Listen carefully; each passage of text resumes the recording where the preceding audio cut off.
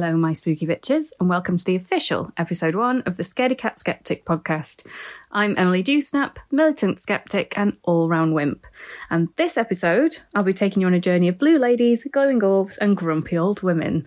And that includes the spookiness that I even saw myself. Yes, that's right, my first attempt to disprove the existence of ghosts has failed, because I only went and bloody saw one. 2, if you count the photograph I took. And I'm quite excited to tell you about it. But first, what the chuff is Temple Newsam when it's at home? Well, I'm going to tell you.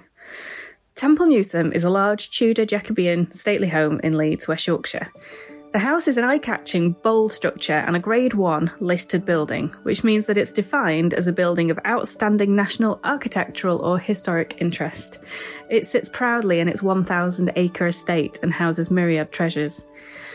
Of course, in a house with a history so vast, there are many stories and mysteries surrounding Temple Newsam, and we couldn't wait to explore. As we walked up to the house, we were struck by how imposing it was. It's a massive structure, and while its decor inside is a cacophony of fancy and ornate furnishings, the exterior has a distinctly functional feel to it. It's beautiful in its own way, but unlike other stately homes, such as Chatsworth House, it screams of robust solidity over picturesque fancy. The building is laid out in a square C-shape, giving it 2 distinct wings. It's undeniably impressive, with more than just a hint of the foreboding around the edges. If you're of a certain mindset, you might even say it looks like a stereotypical haunted asylum in a horror film. It almost feels brutalist in style, although it was built way before the brutalist architecture of the 1940s and 50s, way ahead of its time. Around the top of the roof, a religious quotation stands proud, quite a stark, early iteration of today's live, laugh, love signs. It reads, "All glory and praise be given to God, the Father, the Son, and the Holy Ghost on high. Peace on earth, goodwill towards men, honour and true allegiance to our gracious King. Loving affection among his subjects' health, and plenty be within this house." It's a bold statement to scream from the rooftops. It adds an almost sinister feel as you stand in the courtyard straining your eyes to read the pale words high above, as if you, the outsider to this household, are an unwelcome intruder in a sacred space. However, once you pass through the doors into Temple Newsam, you are instantly welcomed into its warm embrace. It suddenly becomes clear, in the remarkably cosy interior, that the standoffishness of the outer walls is merely a facade. The inside is just utterly magical. Beautiful wooden floors gleam, exquisite antiques adorn every room, and the faces of previous owners look over the guests with benevolence. The whole place is really gently lit, which makes exploring the house an immersive experience. It has the quiet reverence of a church or a library. Temple Newsam also has a vast art collection. There are obligatory portraits of the heirs and residents of Temple Newsam throughout the ages, but there are more often modern art exhibits scattered throughout. Despite the disparate time zones with the art, the modern art is beautifully suited to its surroundings, so you almost don't notice that there are several different periods and styles of art in one small space. When we visited, there was a spring birds theme throughout, and it was wonderfully seasonal and uplifting, especially after, the grim seasons of January and February. As well as the house, there's a lovely cosy cafe, a home farm, extensive parks, gardens, lakes, and even a golf course. Hours of fun.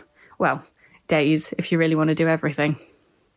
I'm just going to give you a brief history of Temple Newsam because it has just this extensive history, and it's well worth digging into that if you're interested. But for the purposes of this podcast, I'm just going to give you a brief overview and then talk about the ghosts that reside there, because I know that's why you're really here. Temple Newsam House dates back to the 11th century, or rather the grounds do. 1086 was the first mention of Newsam in the Domesday Book, when the Knights Templar owned the land, and their logo, as I keep calling it, is liberally dotted around the house. There's also the most fabulous knot garden with Knights Templar logo bushes. My partner Tom keeps laughing at me and insisted I should be calling it insignia. It's all branding, right? You can tell I was in marketing for years, can't you? You can take the girl out of marketing, but you can't take the marketing out of the girl. The house itself was built in the early 1500s by Thomas Lord Darcy, and back then was the largest house in Yorkshire. I mean, it's got to still be one of the biggest houses in Yorkshire. I don't know what would be bigger than Temple Newsam, to be honest, and especially not now that I've seen it. Given the age of the place, it's changed hands many times. Notorious ginger and early incarnation of Donald Trump himself, King Henry VIII, seized the house in 1537, but not before casually beheading Lord Darcy for treason. But it's okay because it was for religious reasons. It's actually a really interesting story in its own right. Lord Darcy was a campaigner in the Pilgrimage of Grace, a movement dedicated to the Catholic Church. They weren't happy that King Henry had chopped their religion up and smushed it back together in his own interests, i.e. famously inventing the C of E branch of Christianity to get divorced. And they started an uprising.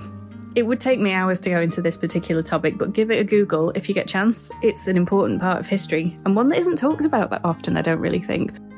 King Henry gave his New Yorkshire house to his niece, Margaret, on her wedding to Matthew Lennox. I mean, as wedding presents go, that's pretty extravagant. Pisses all over that toasty maker Auntie Ethel bought them. Following their wedding, Margaret and Matthew had a son called Henry. I mean, when you live in a 42-bedroomed house your Uncle Henry gave you, it would be rude to call him anything else. Margaret and Matthew's son Henry grew up and had the audacity to marry Mary Queen of Scots. This wasn't going to do at all. By then infamous ginger and shameless virgin, Queen Elizabeth I re-seized the house and chucked them out. She then did what millennials fear the most and handed this huge home to an agent to rent out on her behalf. This went on for quite some time. The striking building was passed from pillar to post among the elites with all their bickering and disagreements over what is essentially the same flipping belief system. Throughout the years following these tiffs, the house took on many guises, including a planned sewage plant and a makeshift World War I hospital. There was also a huge mine at Temple Newsam during World War II. This was known as an open cast site and was all in aid of the war effort. The enormous eyesore has since been filled in, thankfully, and replaced with a golf course, which according to the reviews is pretty good, if hitting little white balls is something you're interested in. You can probably tell by my tone that it's not my hobby of choice. I hate it. I absolutely hate golf. But whatever floats your boat. Finally, after World War II, the house was open to the public and many events have taken place there over the years. In more recent times, there have been shows and music festivals, which have no doubt confused the hell out of the ghosts that reside there. Temple Newsam is a building of many secrets.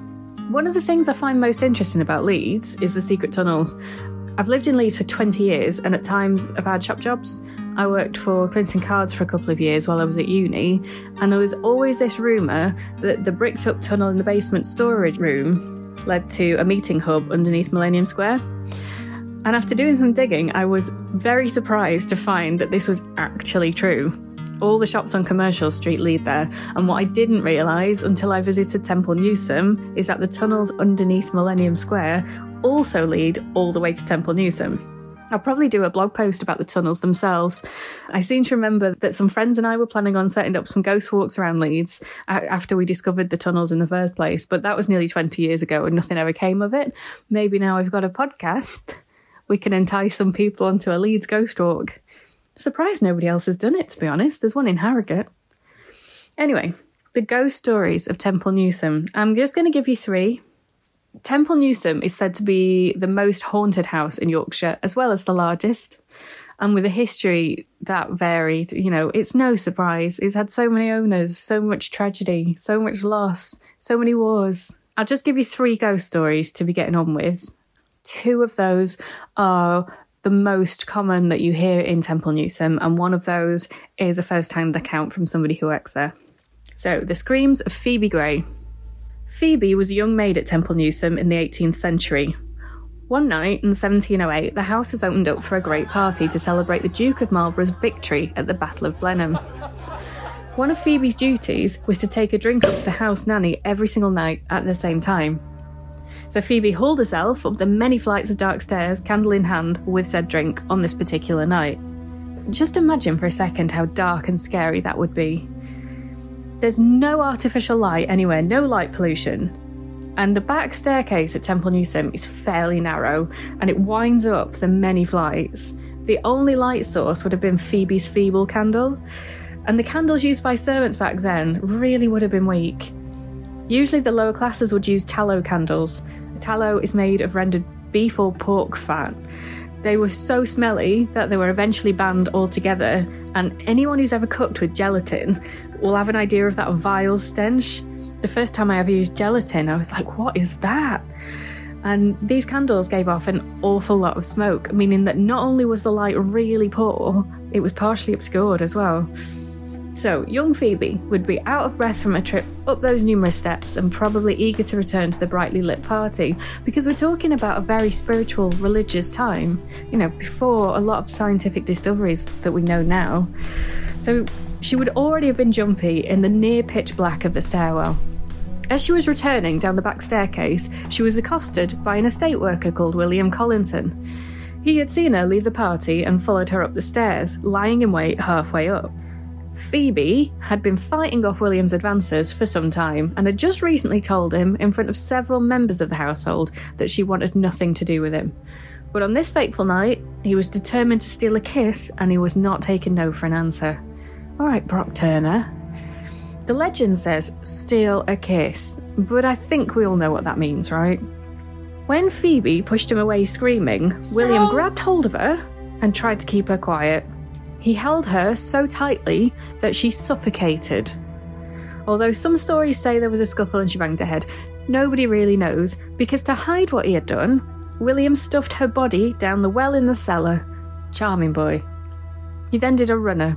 When neither William nor Phoebe returned to their posts, people began to assume that the pair had run off together. However, given the furious interaction they'd had recently, where Phoebe had told him she wanted nothing to do with him, some people were suspicious. Several people brought up the fact that Phoebe had repeatedly said she was not interested in William, so a search of the property began. William obviously hadn't hidden Phoebe very well, because the body of the poor girl was found later that evening, and then they realised what must have happened and a manhunt ensued. William, after committing the gruesome murder, had then gone on the lash. Thirsty work murder. He was found in a local pub where he was merrily getting sloshed, and on being discovered, admitted what he'd done to Phoebe. From Leeds, William Collinson was taken to York for trial. He was convicted and sentenced to death. If you visit York, and visit we shall, because there are ghosts galore, Yorkshire really is such a fascinating place. It's got such a rich folklore. If you visit York, you can see the holding cell where William was held until his death by hanging. And thus our ghost story is born. On dark nights, it's said that you can hear the screams echoing down the back staircase. This is followed by a thump, thump, thump in the stairwell, which people consider to be the sound as the body is dragged down the stairs. Phoebe's screams are also still said to be heard by the cellar to this day. Many reports of these noises have been made by different people in different circumstances, people who work at the house, visitors to the house, people who have no idea about this ghost story whatsoever. It's all very strange. This type of ghost is commonly believed to be in a time loop, repeating the same pattern of behaviour over and over on key dates and at key times. Given the number of times the screams have been reported on the stairs and near the cellar, it would seem that these particular spirits are doomed to live out that miserable night every single day at Temple Newsam. Although whether they adhere to daylight savings, I don't know. In that same area of the house, some other strange happenings have been reported. For example, the night porter regularly hears loud hammering on the door that's usually reserved for deliveries. He doesn't answer now, because every time he goes to see who it is, there's nobody there. So there's just no point, he just doesn't bother getting up anymore. Other members of staff also refuse to go into that section of the house, claiming that they feel a dark and malevolent presence. The ghost of Phoebe Gray isn't the most reported sighting at Temple Newsam, however, and that brings us to the ghostly Blue Lady of Temple Newsam. Scaredy Cat Skeptic may have been born in Leeds, but its creators were not. So I had no idea about the myths surrounding the Blue Lady. It's becoming something of an urban legend, apparently, among school kids in Leeds, and has taken on a life of its own. And they chant, Blue Lady, you killed your blue baby," which is so far from what actually happened that I don't know. I guess it's the case of just the story just evolving legs over time. No idea. Anyway, according to the stories, if you repeat that phrase several times while looking in a mirror, bad things will happen. We're not sure what exactly, but probably best not to, eh? Not quite Bloody Mary, but spooky nonetheless. The story behind the Blue Lady is said to actually be quite tragic, but personally, I think the poor lassie was squeezed to death by a sex pest and then stuffed in a well has more right to claim tragedy. Let me know what you think when you hear this. The Blue Lady is believed to be the ghost of Lady Mary Ingram, a young girl who lived in the house in the late 17th century. One evening, when she was just 14 years old, Lady Mary was on her way back from a party when her carriage was ambushed by highwaymen. Her favourite necklace, a present from her godfather, was ripped from around her neck. She was absolutely distraught, and on returning home, fell into a deep slumber. When she woke up, she couldn't remember the robbery and couldn't understand what had happened to her necklace. We've all been there, love. Can't tell you the amount of specs I've lost on a night out and have no memory of taking off. I lost a shoe once. Just one. I spent years looking for that shoe, but it was nowhere to be seen. I must have lost it on the way home, but just one shoe. One high heel shoe. Many questions, zero answers. But yes, understandably, Lady Mary was terribly upset at the loss of such a prized item. She spent days wandering the house searching for the pearl necklace. She unpicked cushions and lifted up floorboards. She was absolutely consumed by the loss.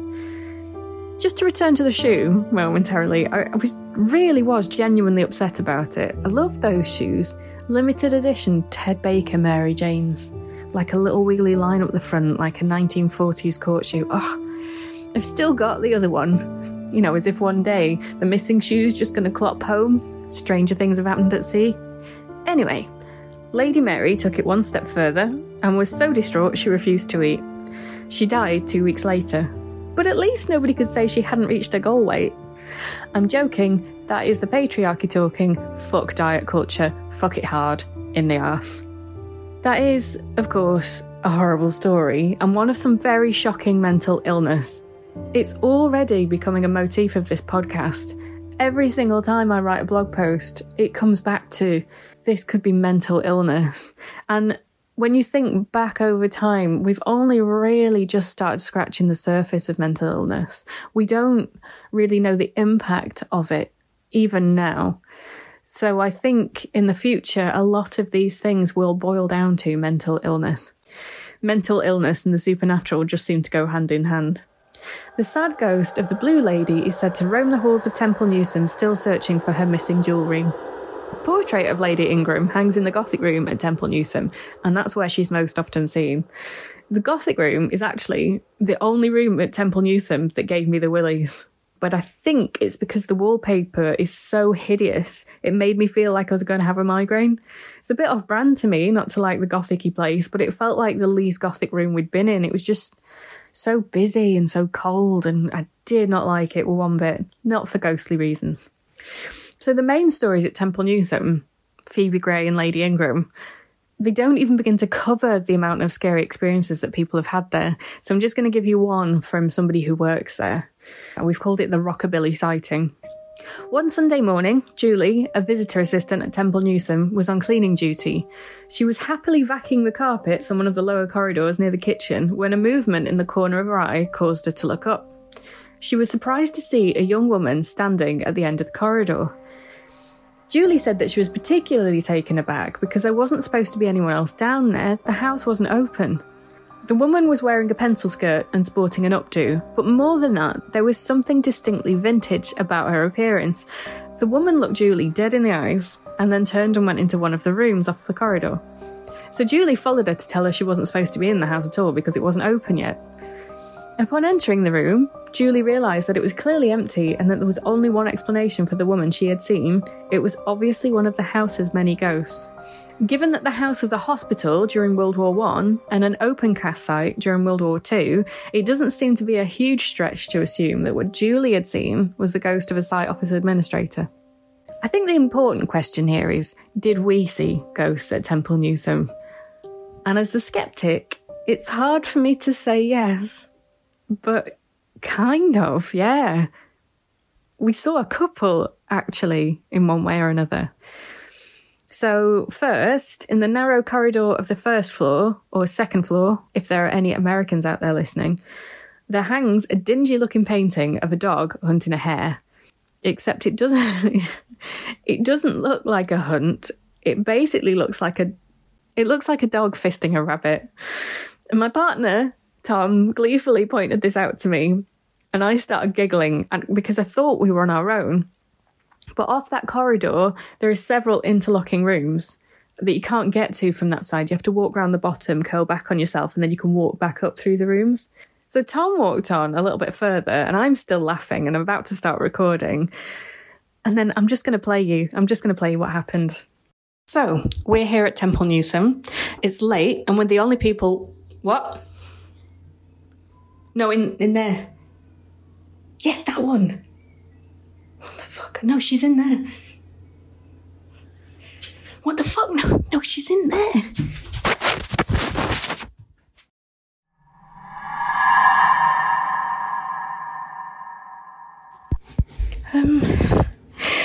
So I've just had a bit of an experience.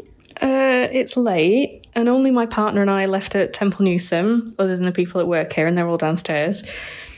And I've just seen an old lady in one of the rooms, but Tom's just been back to check, and she's not there. There was nobody there. I swear, there was a very solid, very real, very old lady standing in that room. I looked right at her. Well, she looked right at me too. It wasn't a trick of the light. I couldn't tell you what she was wearing, but it was something dark because it was a dark room, and she had grey hair and it was up in a neat bun, and she looked a bit stern, but that's because we were telling filthy jokes. We'd just gone and checked the rest of the floor. There was an older couple up ahead. Oh God, I can't believe I'm saying this. There was an older couple up ahead, but that wasn't what I saw. She was really old, like really old, like a raisin. And there's no way she could have gone all the way up that corridor in this time. What is even happening right now? I'm a bit shaken, actually. I don't really want to hang around here just talking about her, just in case. How has this happened on my first podcast trip? I'm the skeptic. What are you supposed to do in these circumstances? Oh my God. Oh, I feel really weird and creeped out. Okay, I'm gonna sign off and finish recording at home because I'm not very coherent at the minute. Sorry, folks. So, I'm recording at home now.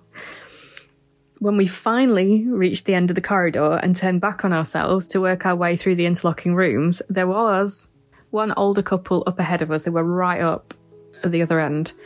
But neither of them was the little old lady that I'd seen. And they were the only other people on that floor at the time. I hadn't actually realised that they were there at all, or I wouldn't have tried to record. It is quite dark in that section of the house. So I have to assume now that it was the lady from that couple that I saw, and my brain just filled in the gaps and saw her as older than she was. Because she was this tiny little wrinkled old woman with her hair pulled back in a bun, and she was wearing something dark. I don't know what. I wasn't paying attention because I was embarrassed that we'd been joking about fisting. But yeah, the woman up ahead of us was wearing jeans, and I just don't think that little old lady could have got that far up ahead. But you never know. There must be a logical explanation for it. So, yeah. What I'm assuming is that I saw the old lady from this couple, the older lady. We're talking 50s, not massively older. And my brain just filled in some gaps and I saw her as older than she was. Because if I don't assume that, I now believe in ghosts and the podcast must come to an end. No, seriously though, I'm sure it was a brain burp. Except there's more. When we got home, I posted the photographs and videos I'd taken just on Facebook. I didn't want to post them all over because the podcast hadn't been released by that point. So I just wanted to share with friends and family that we'd been out for the day. I hadn't actually noticed anything at the time, or even when I was looking back through the photographs, but then I received some messages from people pointing out a couple of spooky anomalies. The first of these was in front of a painting of Isabella Mackle, or the Viscountess Irwin. The photograph itself isn't great because it's really dimly lit in Temple Newsam, like I said, and you're not supposed to use flash photography, so it's a bit grainy. However, clear as day, on the left-hand side is a strange blue light. I assumed it was some sort of flare on the lens, but I have no idea what could have been flaring. We didn't see anything that was flashing. I'm very photosensitive, I would have noticed. I checked in with Barry Dodds, ghost hunter extraordinaire, and he confirmed that it was not a flare. It wasn't anything on the wall, we'd have noticed, mostly because the wallpaper in that room is a rich red, and the anomaly is, it's blue. I can't believe it. It's absolutely typical for me, this. In trying to disprove the existence of ghosts, I've gone and bloody captured one on camera. It's not in any of the other photographs, so it's not a glitch with my phone. It's a mystery. I'm refusing to knee-jerk to ghosts, but it's pretty bloody spooky that I captured a blue thing in the home of the blue lady. And I promise you, this podcast is not going to be gimmicky. There's going to be no faking anything. So let me know what you think, or if you've had similar experiences at Temple Newsam. A similar set of orbs appeared in one of the videos I took in that room as well, although that very much does look like light bouncing off something. I've no idea what. It could have been the candle lights reflecting off the small silver torch that they give you for the tours. I'll post the pictures into the show notes and you can have a look for yourself. Some members of staff at Temple Newsam refused to go into some of the darker areas of the house, including the stairwell where Phoebe Gray was killed. Many people have reported sightings or overwhelming feelings of dread.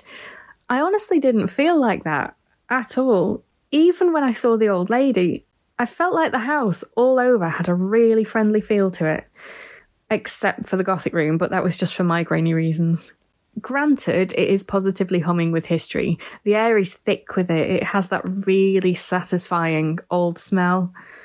And despite the high footfall, Temple Newsam thrums with stories of bygone eras. It hasn't been eroded at all by the footfall of thousands of people visiting. It still just feels like you're stepping back in time. You can kind of almost imagine you're in a time slip. It's like you're almost transported back for a moment. But even in the depths of the cellars, with their winding underground passages and creepy nooks and crannies, I felt right at home, honestly. We took the cellar tour, and I highly recommend it. The tour guide was an absolute gem. He spent time with us specifically to talk about the ghosts and then led the whole group underground to check out the cellar and underground passages. And that crosses underneath the courtyard. It would have allowed the servants to get from one wing of the building to the other without having to go through the halls and things like that. But it would have been absolutely terrifying for them, carrying heavy plates of food underneath the house with tallow candles. Terrifying. But it actually, like I said, it had a really nice feel to it down there. And you get to go underneath the courtyard and come out on the other side if you do take the tour. It's really good. I spoke to several of the assistants while we were there, actually, not just the tour guide. There was one young guy who said that he hadn't seen anything as solid as a ghost, but he'd had some really strange experiences, including like doors closing and opening on their own, and the feel of hands touching his back sometimes when there was no one there. He agreed with me that if there are ghosts present, they aren't malevolent. So I'm going to give you our rating for the whole thing now. So these are our ratings for Temple Newsam in general, including a spookiness rating. Potential ghosts seen by Scaredy Cat, 2. This was our first podcast outing, and I was impressed we came back with potentially ghostly evidence. I wasn't expecting that at all. Scare factor, 2 out of 10. While we heard many tales of ghosts and even maybe saw a couple, this place just doesn't feel frightening at all. It was very quiet when we visited, and we were often the only people in one section of the house, but I'd be quite happy rocking around there on my own. We did go in broad daylight, so whether I'd be quite that happy to be there alone at night, it's not something you can just easily determine, but of all the places I've been that are supposedly haunted, that's the least frightening. Value for money, 10 out of 10. Cannot fault Temple Newsam for value for money. A lot of the stately homes charge upwards of £20 each for adults, but Temple Newsam is a lot less expensive, and it's a lot bigger than the others as well. It's £8 to see the house. Although my mum did try to get us a family ticket, but Tom and I are both in our 30s, so it was a bit of a long shot, really. It's still an absolute bargain, though. If you want to see the farm too, you can buy a joint ticket for £11.50. You possibly won't have time to do both things in a day, not fully anyway. There's just so much to see. I'm going to put the full pricing in the show notes, including the tours. Family friendliness, 9 out of 10. I've marked it as a 9 just because there are so many places for children to hide, and there's a lot of stairs for children to fall down. And there's also a lot of nude paintings dotted around. And while I have zero issues with nude art or children seeing naked bodies, because as far as I'm concerned, naked bodies are not pornography. Pornography is what you make of naked bodies. I know that some people do take issue with it. A lot of people take issue, in fact. You wouldn't believe the messages I've had on my art accounts. Corrupting children, apparently. There are actually designated areas for children and they can sit down there. There are spaces for dressing up in vintage costumes and there are kids' books that are available to borrow while you're in the house. Accessibility, 6 out of 10. So Temple Newsam is amazing, but if you're in a wheelchair, you might struggle. There are lifts, but they can't get you into every nook and cranny. The corridors are narrow and the floors are uneven in places. It's understandable given the age of the house. It's a Grade 1 listed building. There's only so much they can do. There's only so much they can modify. However, there are ramps and entrances to the disabled parking close to the venue. Disabled access is also available at the shop, the cafe and the farm. The members of staff are really great as well. Where possible, they've done everything that they can to make sure it's as inclusive as they can make it. You can't take electric wheelchairs into the house. But if you need one, they'll provide a manual wheelchair at the door, but then you're kind of left to your own devices. And some areas, you just can't access them unless you're on foot. They're up tiny, narrow, winding staircases. Time spent, 4 hours, and that was just for the house. We spent a good 4 hours exploring Temple Newsam, and even then, we just didn't do it the justice it deserved. I could have spent another 4 hours. Beauty spot, 7 out of 10. I'm very conflicted about this. Temple Newsam House is imposing, and Tom kept saying it looked like a prison from the outside. And you can see from the photographs just how stark it looks if you haven't been there. However, the inside is very beautiful, and we were all really impressed with how well the building's looked after. And the grounds are stunning too. It's a rolling 1,000-acre estate, so it's perfect for walks and picnics, and you don't have to pay to get into the grounds. But if you do pay to get into the house, it's warm, because the house needs to be heated to avoid damp. So if you're trying to save on heating bills, get yourself down there to warm up. £8 a day, bargain. Customer service, 9 out of 10. Can't really fault it. The staff in the house are knowledgeable. Every single one of them was happy to help and answer questions. They spent loads of time with us. The staff in the cafe seemed a little bit lost, but we got there in the end. So I've got some listener stories. Didn't get any Temple Newsam specific ghost stories, but I'm just going to tell you a couple that we got in the inbox, and thank you to everyone who sent your stories through. I can't tell you how much it means that we've had this response already. So, I was contacted by Michaela from Warwick with a spooky spring tale. Michaela says, when my mum first moved into the house that she died in, my nana gave her a rose bush. She was really proud of her garden and my mum wanted to give gardening a go, and my nana said that the roses bloomed every year, so it was a good start for the garden. This was over 30 years ago. My dad's lived in that house for ages now, but the rose bush my mum planted never had any flowers on it. It carried on growing and was a great big tangle of thorns, but my mum could never get it to grow any flowers. She kept it anyway, because she felt like she should keep trying. We knew it could grow roses, we'd seen it. It became a running joke. Every spring, my dad would start taking the piss out of her for being a rubbish gardener. Even when my nana came over to have a go with it, she couldn't get it to bloom. My mum was really annoyed by it, especially since the rose bush had loads of massive roses on it when it was at my grandparents'. Cut to about 10 years ago, and my nana passed away. She had pretty aggressive cancer, so it was less than a year from her getting the diagnosis to passing. It had just spread so far before they found it that they couldn't do anything. We were basically just waiting for her to pass. On the night she passed, we got a phone call at about 4 a.m. stating that she had passed, and my mum looked really shocked. Obviously, she was upset, but it shouldn't have been a shock. They'd only given her a few weeks to live at the start. But my mum seemed really dazed, so I asked her what was wrong, and she said that when the phone started ringing, she was having a dream that Nana had come into the bedroom and opened the curtains, and it was a sunny spring day. And she said, "It's time for that rosebush to bloom." And then the phone started ringing and she woke up. So she'd basically seen her mum at the moment she died. Nana passed at the end of March, so the funeral was the first week in April. The day that she went turned out to be a sunny spring day like my mum had dreamt about. We felt silly, but we checked the rose bush. There were no roses, so we decided the dream was a coincidence. After the funeral, a week later, we went back to my mum and dad's house with some of the people from the wake. And as we walked down the garden path, my mum stopped and went, "Oh my God, the rose bush had buds on it." That year, the bush bloomed with these huge pink roses on it, but the year after, it was back to just being a nasty-looking shrub. 3 years after my nana died, my granddad died. We think he died of a broken heart because he was fit as a flea normally, but once she went, he just started to turn into an old man. We kind of knew he wasn't dealing with it. He also died in the March, and on the way back from the funeral, it happened again. Except this time the roses were red and they were huge that year. The rose bush hasn't bloomed since, just those 2 times. I really feel like it was my nana and pops. Why would that happen otherwise? Some other stuff has happened over the years, like when my daughter was old enough to speak and she kept going into the garden to play, not even my mum's garden, ours, we could hear her talking like she was having a conversation.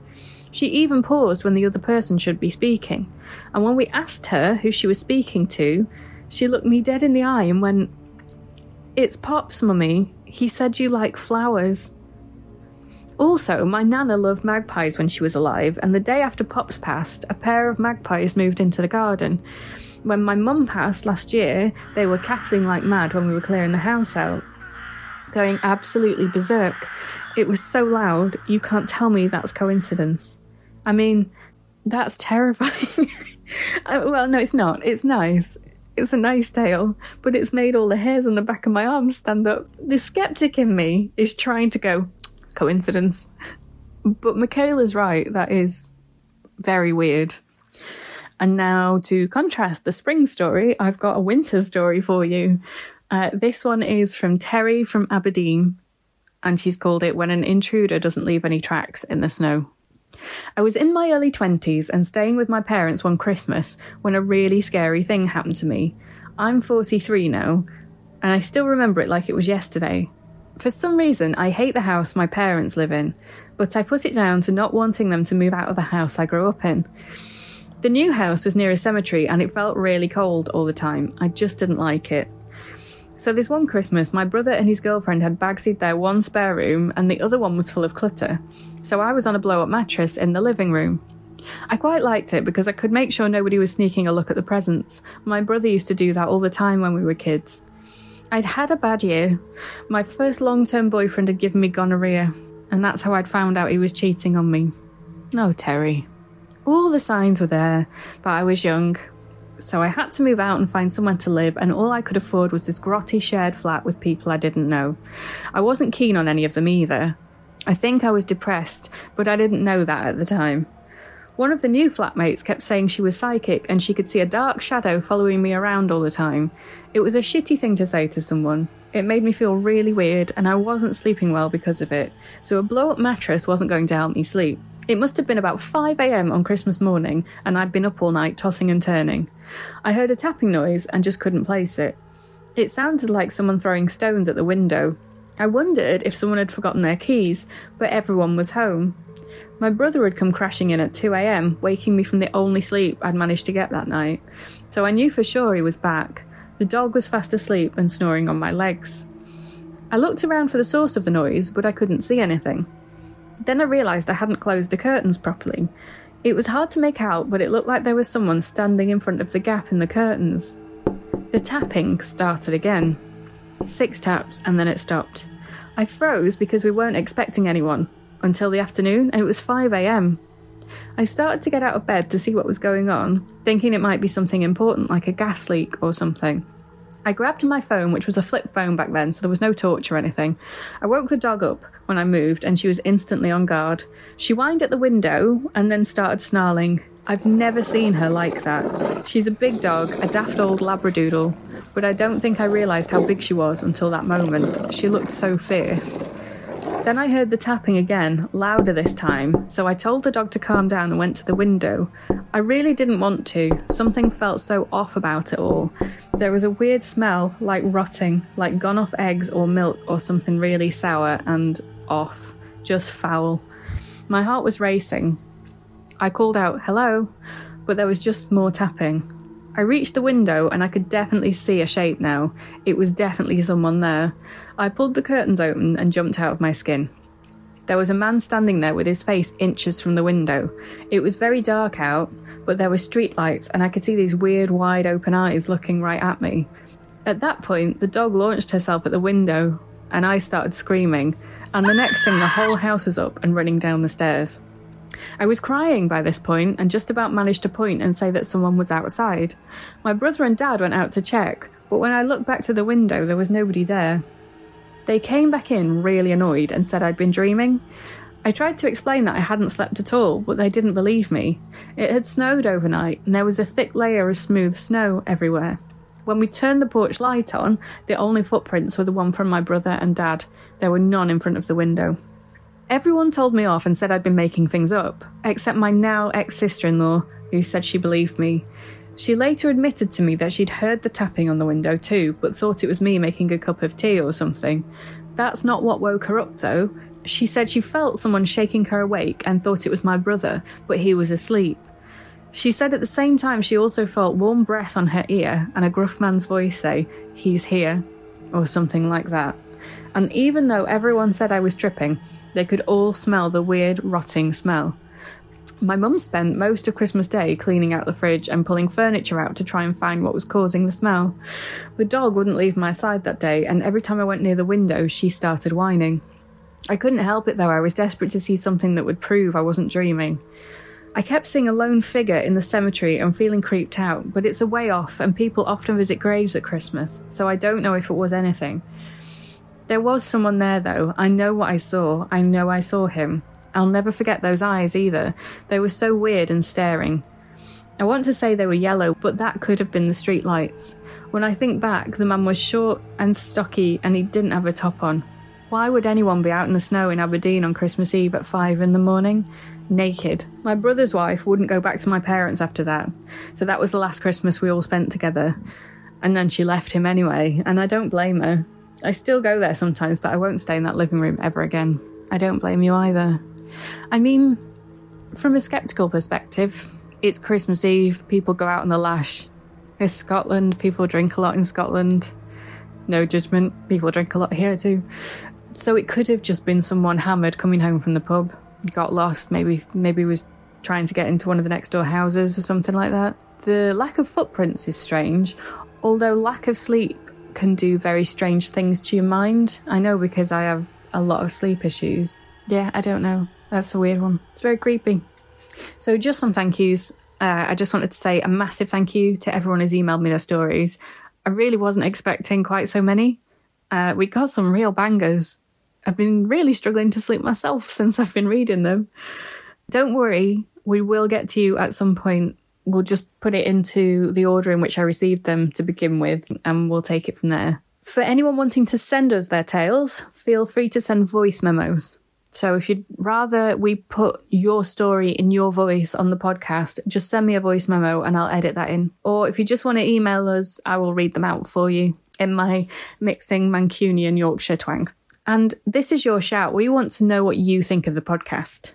Do you have any suggestions? Any improvements? We are just starting out, so all comments are welcome. If you don't have any suggestions, give us a 5-star rating on Apple, Spotify, or wherever you get your podcasts. And more importantly, do you have any ghost stories you want to share? Visit the website for more information, scaredycatskeptic.co.uk, and that's skeptic with a K. There's a contact page for you to submit your stories, and there's also an email address on there if you prefer. You can also DM us on social media. We are on Twitter at scaredyskeptic because scaredycatskeptic was too long. We're on Insta, TikTok, Facebook, YouTube, and LinkedIn at scaredycatskeptic. I'm old, so I'm really struggling with TikTok at the minute, but I'm hoping to get some more content on there soon, although whether I'll be posting every day, I don't know. If you've got a location you think we should visit in the UK, drop us a line. We're just sticking to the UK at the minute because I can't justify flying around the world just yet for the start of the project, but we will start taking other places on board. At some point, I really just want to go to the Isle of Man to see Jeff the Talking Mongoose. Don't forget to like and subscribe and all that good stuff. And I look forward to sharing more spooky tales with you. Special thanks go to Tom Bramall for the concept art for Scaredy Cat Skeptic Mode. Thank you to Sammy McEwen for her insights into the spiritual side of things. I always ask for her advice, and she's agreed to be on the podcast and to do some guest blogging for us. Our music is by Diamond Tunes. See you next time. Happy hauntings.